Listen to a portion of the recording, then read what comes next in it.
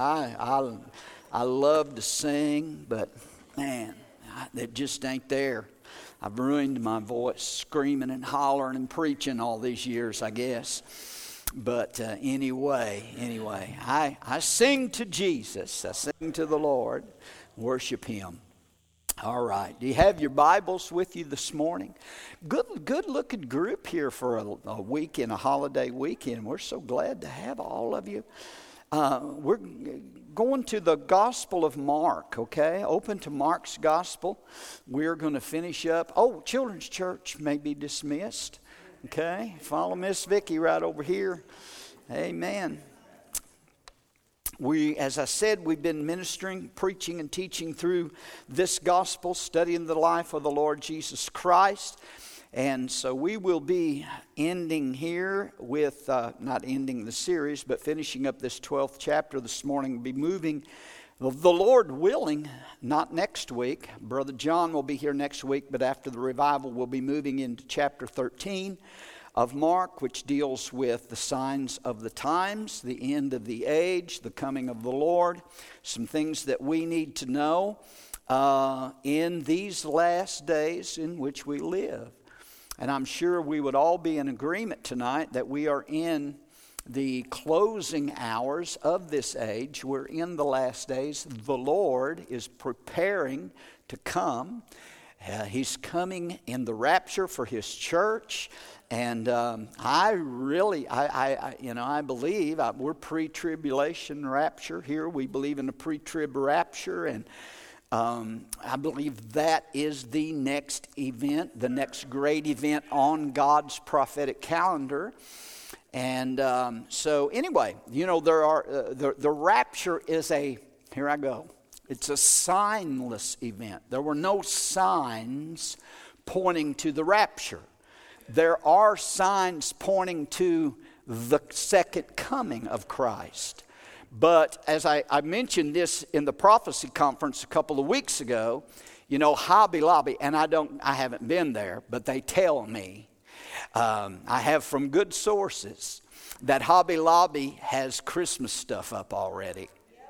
And it's September. Is that correct? Is that right? Anybody that's been there?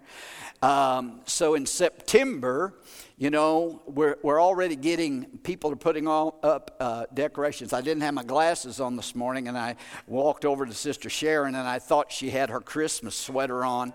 Those are I didn't have my glasses on. Those are lighthouses, and I thought they were Christmas candles. But anyway, but the Christmas decorations are already out, and we haven't even had Thanksgiving yet. So we know if we're that close to Christmas, Thanksgiving comes before Christmas, so we're that much closer to Thanksgiving than we are Christmas, but the signs are already out for Christmas. And so in the same way, when you see the signs of the second coming of Jesus, we know the rapture takes place before the second coming. So if the second coming is that close, then the rapture is so much more closer. Amen. So we're looking forward to the coming of the Lord, and I'm anticipating His coming. And my prayer is, even so, come Lord Jesus. Amen. Are you in Mark? Have you found it? Chapter 12. Mark chapter 12, verse 41. Here's what the Word of God says. Now Jesus sat opposite the treasury and saw how the people put money into the treasury. And many who were rich put in much. I'm praying for those people to find our church. Then, but notice verse 42, then one poor widow came and threw in 2 mites, which make a quadrans. So Jesus, called His disciples to Himself and said to them, assuredly I say to you that this poor widow has put in more than all those who have given to the treasury. For they all put in out of their abundance, but she, out of her poverty, put in all that she had, her whole livelihood. I want to talk to you about this widow and her 2 mites. Amen. Father, thank you today for your precious Spirit today here in this service. For those who have come to worship in spirit and in truth, and I'm asking you today that you will anoint me, help me to minister your word. In Jesus' name, open our hearts to receive. And everybody said amen and amen. I believe this little woman here is probably one of the best known characters in the entire Bible. Everybody has heard of her at one time or another. She is the unnamed widow who cast in the 2 mites, her 2 mites into the treasury. And this little widow woman is one of those unnamed heroes of faith that we find throughout the Word of God. We don't know who she was, but yet she represents that vast host of unnamed, unknown, and unpraised people who keep the work of God going and who keep the church of the Lord Jesus Christ going. Let there be light. Praise God. She represents those, this little woman does. She represents those who, because of their faithfulness and their untiring service and because of sacrificial giving, make it possible for the church of the Lord Jesus Christ to do what God intends for the church to do. C.M. Ward, who was the revival time radio preacher for the Assemblies of God for many years. C.M. Ward made the statement one time and said that the gospel can only go as far as the dollar bill will carry it. And I know people say, well, you know, the church doesn't need money, but the ministry does. And the Bible bears that out. And all ministry has to have financial support to exist. And but many, I believe there's many that fall into this category that this little widow fell into. That you probably some here today, and I know there are here today that are the unnamed heroes of faith. And one of those faithful believers of the church. And you know what? You may never stand on this platform. You may never be called upon to stand up and speak publicly or have any public recognition whatsoever. But it's because of you and because of your faithfulness and because of your sacrificial giving that the work of the Lord continues to go on and prosper and have progress here at Abundant Life Family Church. Amen. We just celebrated, and I didn't even think about this till yesterday. I've been busy, but in August, this church celebrated its 17th birthday. We're 17 years old. Amen. 2003, God raised up this ministry, and God has been with us and blessed us all these years. And so we thank the Lord for you today and for your faithfulness and for your giving to the work of the Lord. And I've made mention of this, how that you have come through and you have been faithful to give through this pandemic, through the springtime when the church was closed, when we were just doing online services. And I tell you what, you know, the enemy was there yelling in my ear saying, you know, you'll not make it. You'll not make it. The people won't be at church for so many weeks. They're not going to give. But you know what? Every one of you proved the devil a liar. And everyone continued to give even though we weren't having in-house services. And God, through you, supplied the need. And we thank the Lord for that. But I want you to notice in this great story, this is a great story on giving that is filled with meaning. And so when you look at this text in verse number 41, the first thing that I want to draw your attention to in this narrative is where Jesus sits. Notice where Jesus sits. In verse 41, it said, now Jesus sat opposite the treasury. Now, the treasury, when you look at that word, the treasury, where was it at? It was in the temple. Jesus was sitting in the temple. So I want you to get that picture today in your mind. This is where the Lord was when this event took place. It had been a very turbulent day for the Lord Jesus Christ, as we have seen in our study thus far through these last couple of chapters of the book of Mark, because Jesus had been in a running battle, it seems like, with the Pharisees, with the Sadducees, with the Herodians, and they had really been giving Jesus a hard time. These religious leaders had been trying to trick him. They had been trying to trap him. They had been trying to find something wrong with him and find a fault with him, but they wasn't able to do that.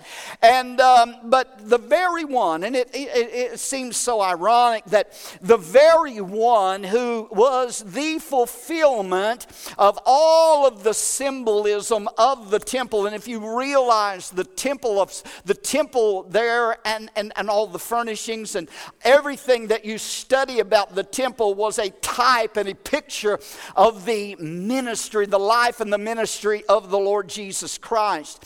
And here the one who was the fulfillment of all the symbolism of the temple was right in the midst of these religious leaders, and they did not even recognize who he was. They didn't even recognize him. And I thought about that, and I thought, it's sad that in churches throughout this nation, there are people that come to church Sunday after Sunday after Sunday and are never aware of the presence of the Lord Jesus Christ right there in their midst. But can I tell you something, ladies and gentlemen, this morning? That the Lord Jesus is here in this church today. He's here. He's walking among his candlesticks. He is honoring us with his presence here today. Jesus himself said that where 2 or 3 are gathered together in his name, he said, I will be there in the midst. And we've got a pretty good crowd, as I said, for a Labor Day holiday weekend. But you know what? It doesn't have to be a packed house for Jesus to show up, because when his people gather together and begin to worship him, he will visit his church. You are the temple of God. We are the temple of the Holy Spirit. And Jesus is here in the midst. We don't want to be like Jacob. You remember Jacob in the Old Testament, the book of Genesis, when he was leaving home to go to Laban's, and he camped out one night and he made his bed there, and he had the vision of the ladder extending to heaven, Jacob's ladder, and he heard from God, and he saw the angels ascending and descending. You remember that? You remember what Jacob said? He said he called that place Bethel, which meant house of God. And he said, surely the Lord was in this place and I knew it not. I don't want to be that way. When the Lord is in the house, I want to know that he's in the house, and I'm telling you, he's in the house today, and we are here to worship him. Can I get an amen? So Jesus was in the temple, and he's in the temple, but more specifically, the scripture said that he's sitting in the temple. Where's he at? He's opposite the treasury. Now, the treasury was made up of 13 different collection boxes. And these boxes were called shofar boxes. You know why they were called shofar boxes? And that's because the lids on the top had a trumpet-like opening, and they were designated, each one of these boxes, these receptacles, was designated for a particular purpose, for whatever offering for the needs of the temple.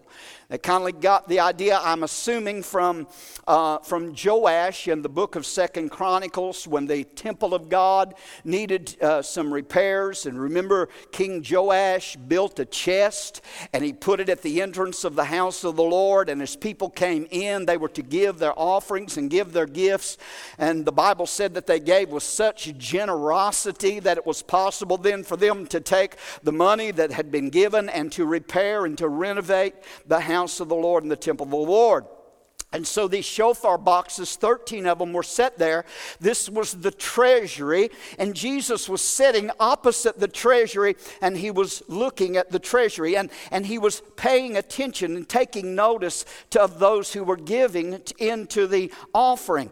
And I just want to say this morning that we can see from this, and I hope you agree with me, that the offering is something that is very important to the Lord Jesus Christ. Jesus is present in the treasury and in the house of the Lord, and he is interested in the offering. And when you and I bring our offerings and our gifts to the Lord, it does make a statement. Do you understand you're saying something when you're giving to the Lord Jesus Christ and to the work of the Lord? You're saying something about your love to Jesus. You're saying something when you give about your appreciation of the work of the Lord Jesus, because our giving is something, and I feel this morning, our giving is something, we're not just to throw something in, but our giving is something that we should take very seriously each and every week, because Jesus is watching the offering. Come on, somebody. I said, gee, boy, y'all not too excited on this. Jesus is watching the offering. He's not watching the offering to criticize or to condemn, but he is looking for an opportunity. Listen to me. Why is he watching the offering? Why is he concerned about your giving and my giving? He's not there to criticize or rebuke, and I'm not here to criticize or rebuke anybody about your giving today, because I don't know how much each one of you give. That's between you and the Lord. But what Jesus is looking for, he's looking at your giving because he's looking for an opportunity to honor you and to bless you for your love and your faithfulness to the work of the Lord. Here is sitting, Jesus is sitting in the temple opposite the treasury. Can you get that in your mind today? He's sitting in the temple opposite the treasury. So that's where he sits. But the second thing I want you to notice is what Jesus sees. It's one thing that he's sitting in the temple, but what is he seeing? Verse 41 says that he saw how the people put money into the treasury. Jesus is sitting in the temple, and he's looking at all the people as they come by the treasury area, and he's watching them. Are you listening? He's watching them as they give their gifts and put their money into the collection boxes. Who's watching them? Jesus. Jesus is a people watcher. Amen. We got any people watchers here? My wife goes to the mall to shop. I go with her to watch people. I find me, she'll go shopping. I find me one of those nice, comfortable seats out in the mall somewhere, and I just sit there and watch people, and you see some strange things. When you're watching me, you see some strange sights. But Jesus is a people watcher too, because Jesus is interested in people. And the ESV version says that he watched the people putting money into the offering box. So we notice that Jesus is looking at two things here. Jesus is looking at the people, and Jesus is looking at their money. And pastors usually get criticized for talking about money me or for preaching about giving. And as I said, I don't preach on this subject on giving very often. Once in a while, I think it's necessary that we remind the church of what the Bible says about our stewardship and our giving to the work of the Lord. But Jesus had a great deal to say about money in his earthly ministry. And here he's in the temple and he's watching how people are giving their money. And as he's watching people give, he looked at the wealthy. He saw wealthy people, rich people coming through the temple and putting vast sums, large amounts of money into those offering receptacles. Verse 41 says that he was looking at the wealthy and their giving, because let's look what it says. Verse 41 says that many who were rich put in much. Many who were rich, not just a few, but there was a bunch of rich people coming through and they were giving vast amounts, vast sums of money. These were those wealthy that were coming through and were giving a lot. And I just want to stop right here and say something to you all this morning, and that is this: there is nothing wrong with being wealthy. Now, I'm not preaching health, wealth, prosperity, all of that. Although I will tell you this, the Bible does teach us that God wants you to prosper. He does want you to prosper, and that prosperity is better than poverty. How many would agree with that? And that God's will is for you to have your needs met and to prosper and be in health as your soul prospers. So there's nothing wrong. There's nothing wrong with having finances or being wealthy. There's no statement that's made in the Bible that says that it is wrong for a person to be wealthy. As a matter of fact, some of the greatest saints of God in the Bible in the Old Testament were people of wealth. Abraham was wealthy. Job was wealthy. Jacob was wealthy. I mean, these were patriarchs, men of God, many of them that had wealth. And in the New Testament also, there were people in the New Testament that were also people that were of considerable wealth. There were some women that followed the ministry of Jesus that were women of means that helped support the ministry of the Lord Jesus Christ. So what I'm telling you today is this, that the Bible does not condemn wealth, but here's the key. The key with wealth is what wealth does to you and what you do with your wealth. Are you listening to me? It's what it does to you. It's what you do with it. Someone made the statement, and I agree with this. Someone said that money is a good servant, but it's a bad master. And that's the problem with a lot of people today. When they are blessed financially, they become a slave to their money, and money becomes their master instead of becoming their servant. That's what Dave Ramsey teaches that a budget is all about, because you're telling your money what to do, and your money's not telling you what to do. Can I get an amen?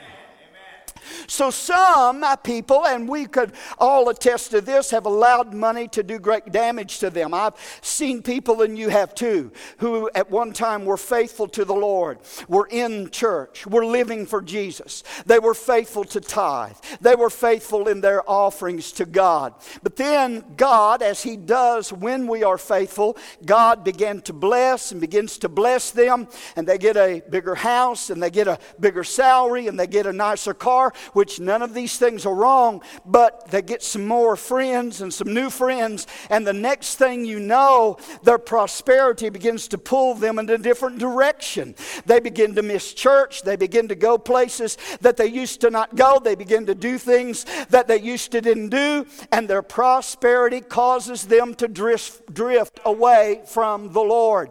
The Bible says in Proverbs 1:32 that the prosperity of fools shall destroy them. Don't be a fool. If God blesses you financially, use it for the Lord Jesus Christ. Have your needs met. He wants you to be prosperous, and it's nothing wrong with you having money as long as money don't have you. Nothing wrong with you having stuff or things as long as those things don't have you. Come on, somebody. Hallelujah. There's nothing wrong with that. It's not wrong to be prosperous. It's not a sin to be prosperous. If it's a sin to be prosperous, then God would be the biggest sinner in the universe. Oh, that went over well. God lives in heaven where the streets are gold. Are you with me? It's not a sin to be prosperous, but it is a sin to be covetous. It is a sin to be greedy. It is a sin to love money. That, my friend, is the root of all evil. Not money itself, but the love of money, the Bible says, is the root of all evil. So everything that you and I have, whatever we have it because God has been good to us and God has blessed us and God has given it to us. And God, I'm sure everyone here in this service this morning can testify to the fact that God has blessed you financially. And He has blessed you financially. Why? So that you can have to give to others, to give to the work of the Lord. Amen. The Bible says in Ephesians, Paul said in Ephesians chapter 4, let him that stole, talking about those that got saved, he said, let him that stole steal no more, but work and labor with his hands. I'm all about working, come on. But work and labor with his hands that he may have to give to those who... It's not working for a living as much as it is working for a giving when you're supporting the work of God and when you're a child of Almighty God. Amen? Praise God. Well, y'all, we ain't got church tonight, so I'm just going to take my time. You're not going to get excited. Bible says the Lord loves, the Bible says what? The Lord loves a mean, cantankerous, honor giver. One that hates giving? No, it says the Lord loves a cheerful, happy, joyous giver. You ought to get excited when we talk about giving to the Lord. So Jesus looked at the wealthy as they gave much, and He noticed what they gave. But Jesus then looked at this widow. He watched the wealthy, and He watched the widow. That just tells me something. Jesus got His eyes on all of us. And this widow, verse 42 says, this one poor widow came and threw in one of those receptacles 2 mites, 2 little mites. That word poor, it tells us that she was in abject poverty. That's what the word poor means there. That she was on the verge of starvation, that she might not even know where her next meal was coming from. Maybe she was about to be put out of her house. We don't know. The only thing we know is the Bible says she was a widow, and the Bible says that she was poor, and the Bible says that she had 2 mites, which those 2 mites were not 2 pennies. They were a mite was 1/4 of a cent, and 2 of them made 1/2 cent.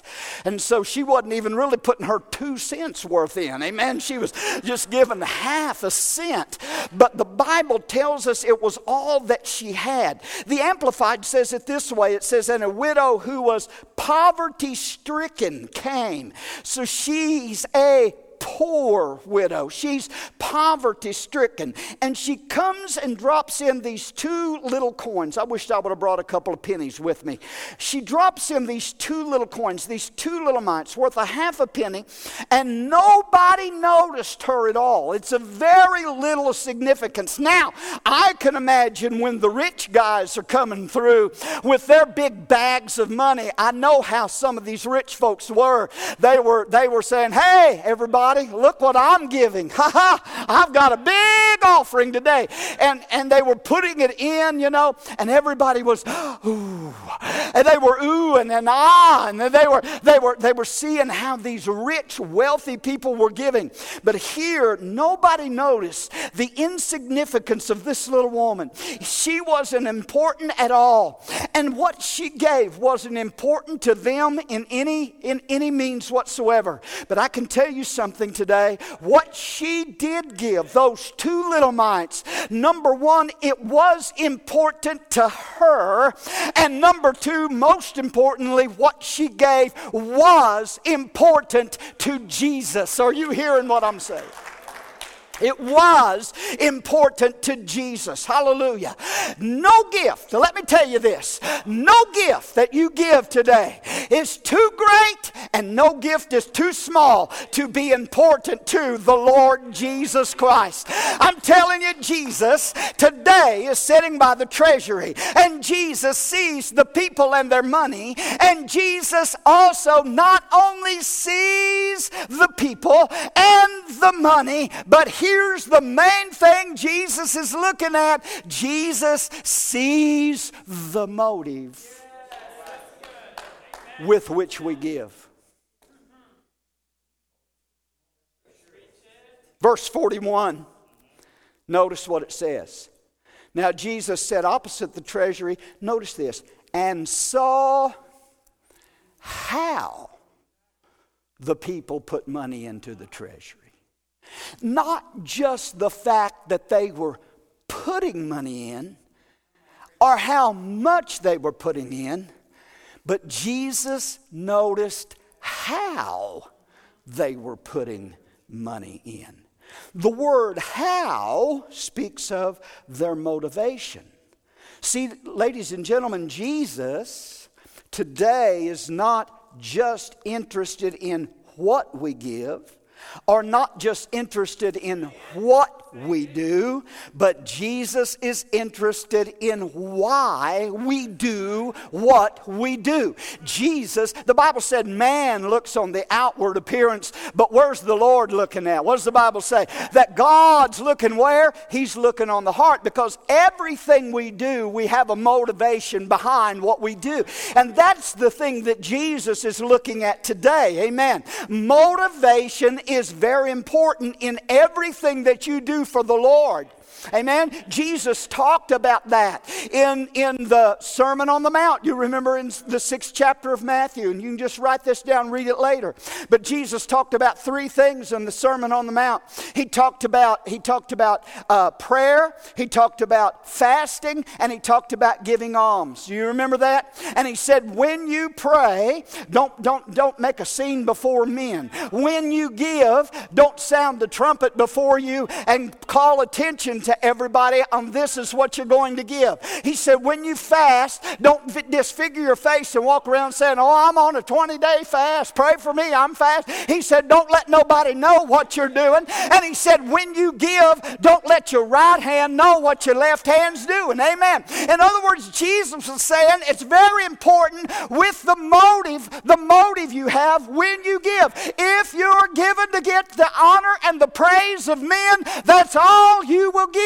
But if you give in secret that nobody else knows about it, and you're given because you love the Lord, He will bless and reward you openly. Isn't that what the Bible says? Is that right? Some of you are looking at me like you think I'm preaching from a different Bible. This is the same one I use every week. Praise God.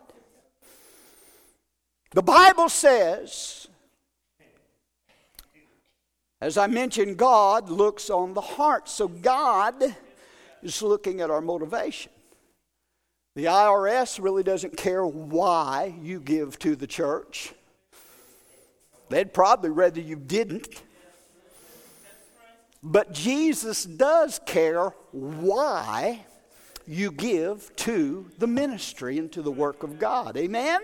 Motivation is very important. And you need to be motivated to give because you love God, you love the work of God, because of what all He's done for you. When you think about the sacrifice He's made for you and what He's done for us and how He saved us, how He pulled us out of sin, how He's washed us, how He's delivered us, how He's blessed us. When I put that tithe check in, ladies and gentlemen, on Sunday mornings, I'm not doing it to be seen of anybody. I'm not doing it to get the accolades of man in any way, but I'm giving it with the motivation. You know what motivates me? Number one, I'm commanded of God to do it, but I do it because I'm telling you what, I'm glad I got something to give. He's been too good to me, and I want to show Him how good He's been and thank Him for how good He's been to me. So motivation is important. So we see here where Jesus sits. He's in the temple. He's over against the treasury. What He saw, He's looking at the offering receptacles. He's watching the people put in their money, the rich and the poor. He sees how they give. He's watching their motivation for what's causing them to give. But then thirdly, notice what Jesus says. Verse 43. He said, "Assuredly I say to you that this poor widow," here's 2 mites. For conversation's sake, here's guys throwing in thousands of dollars, writing $1,000 checks, giving offerings. And here's a little poor, broke, poverty-stricken widow's got a half cent, and she throws it in. And Jesus saw it. And He didn't say nothing about, boy, look at them guys giving a big amounts. Man, they're awesome. They're great. But He stopped it for this little widow and called His disciples and said, I want you to see something. Did you see her put that in? They probably didn't pay any attention to it either. But Jesus called their attention to that widow. And He said, I say to you that this poor widow has put in more. Has put in, she only put in a half a cent. The rich were putting in much, it said. She has put in more than all those who have given to the treasury. For they all put in out of their abundance. Jesus wasn't looking so much as what they put in as what they had left over. They all put in out of their abundance, but she out of her poverty. Listen, put in all that she had, her whole livelihood. Does that verse impact you in any way? Does that mean anything to us here this morning? That she, out of her poverty, put in how much? All that she had.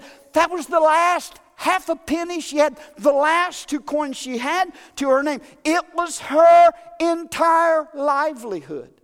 And I can just imagine at the end of the day when they take the receptacles to the treasury and they begin to count the money, and those guys are counting the collection boxes, the money that's in the collection boxes, and I can hear one of them saying, something rattling down in here in the bottom of this. Look, I hear some they're pulling out all of this cash and all these checks and all this money.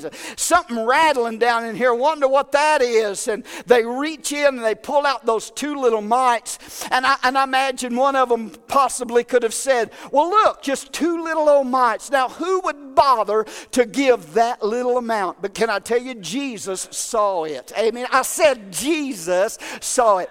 I've had those same had thoughts before, when you see an offering or an offering comes in and in an offering bag and there may be just a little bit of change, or maybe a nickel and a couple of pennies, or just a couple of pennies be the only change in there. And the thought comes to your mind and thinking, now who put in those 2 little pennies? Why would anybody put in pennies?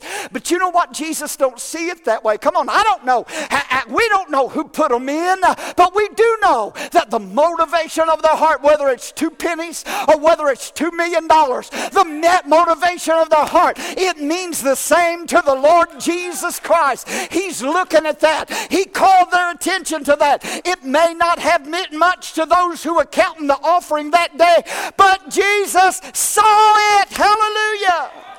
And he called his disciples and he said to them, she has put in more than all those that are given to the treasury. Jesus said that she, with those 2 little coins, had given more than anyone else. And the reason was because of her motivation. But Jesus brings attention to the fact that her giving, this widow's giving, was sacrificial. Glory to God. If I've got $100 in my wallet and give one, that ain't too sacrificial. Does Jesus acknowledge it? Well, of course he does.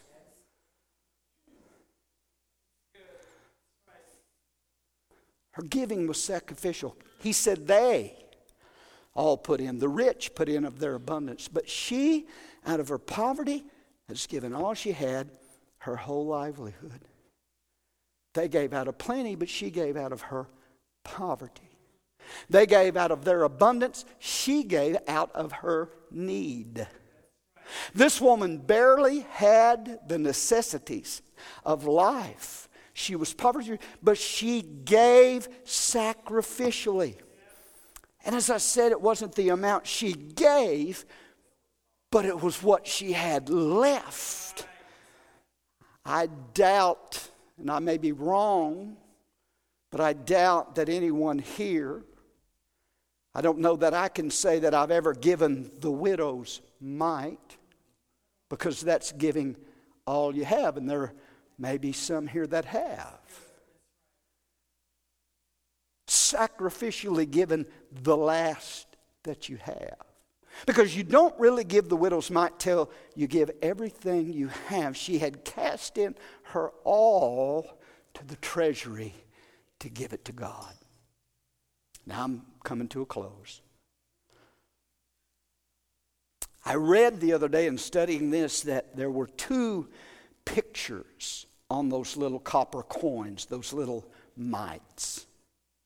There were 2 pictures on there. On one side, there was a sun, S-U-N, sun with 8 rays that were coming out of it, that was taken from Malachi chapter 4 and 6, which speaks of the Son of Righteousness who arises with healing in his wings. I believe that as this little widow sacrificially gave those mites to the Lord, that she was saying, you know what? I don't have anything else. I don't know where my next meal's coming from. I don't know. I'm about to get evicted from my house, and this is all that I have. But you know what I'm going to do? Instead of spending it on myself, I'm going to give it to the Lord, and I'm resting my all on the character and the faithfulness of God, that He is my God. He's the Son of Righteousness that will arise with healing in His wings, and He will take care. He will take care of me. Come on, somebody. She didn't have much, but she gave what she had to God. She cast herself upon her entire being. She's given herself. She's giving her all to God. And that's what Paul said to the Corinthian church. He said, I didn't seek a gift, but I'm seeking you. I want you, he said, first. Was it the Macedonians he's talking about, which were the Philippians? They first gave themselves to the Lord, and then they gave their finances to the Lord. God wants you first. And she had given everything and cast herself upon the character of a holy, loving God, that He was going to take care of her. And on the other side of that little mite, on the other side there was an anchor.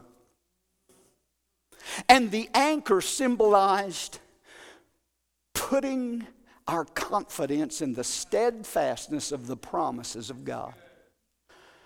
See, somehow it must have gripped the heart of this poor widow that there was a God in heaven who had promised her that she would have all of her needs supplied, that had promised. She had an anchor, and her anchor was not in those two little mites, and her hope was not in her income, but her hope and her anchor was in the Almighty God. And she knew that the God in heaven had promised her that He would meet her need, and that He would never leave her, and that He would never forsake her, but that He would take good care of her. Amen.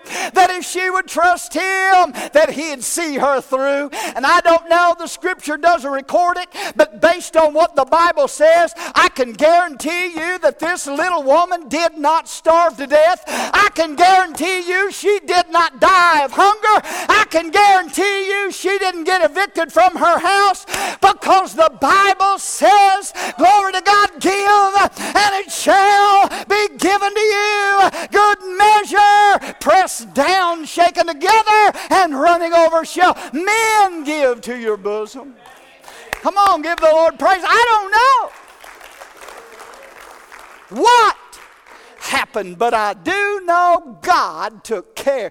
He takes care of those who trust Him and believe Him. Brother, if that wasn't trusting Him, I don't know what is. If the Bible is true, and I just happen to believe that it is, amen. I read in the Bible, and maybe she had read this story too. Maybe she had read it. She had it. She knew it. She was familiar with it. There was another widow in the Old Testament that was a widow of Zarephath.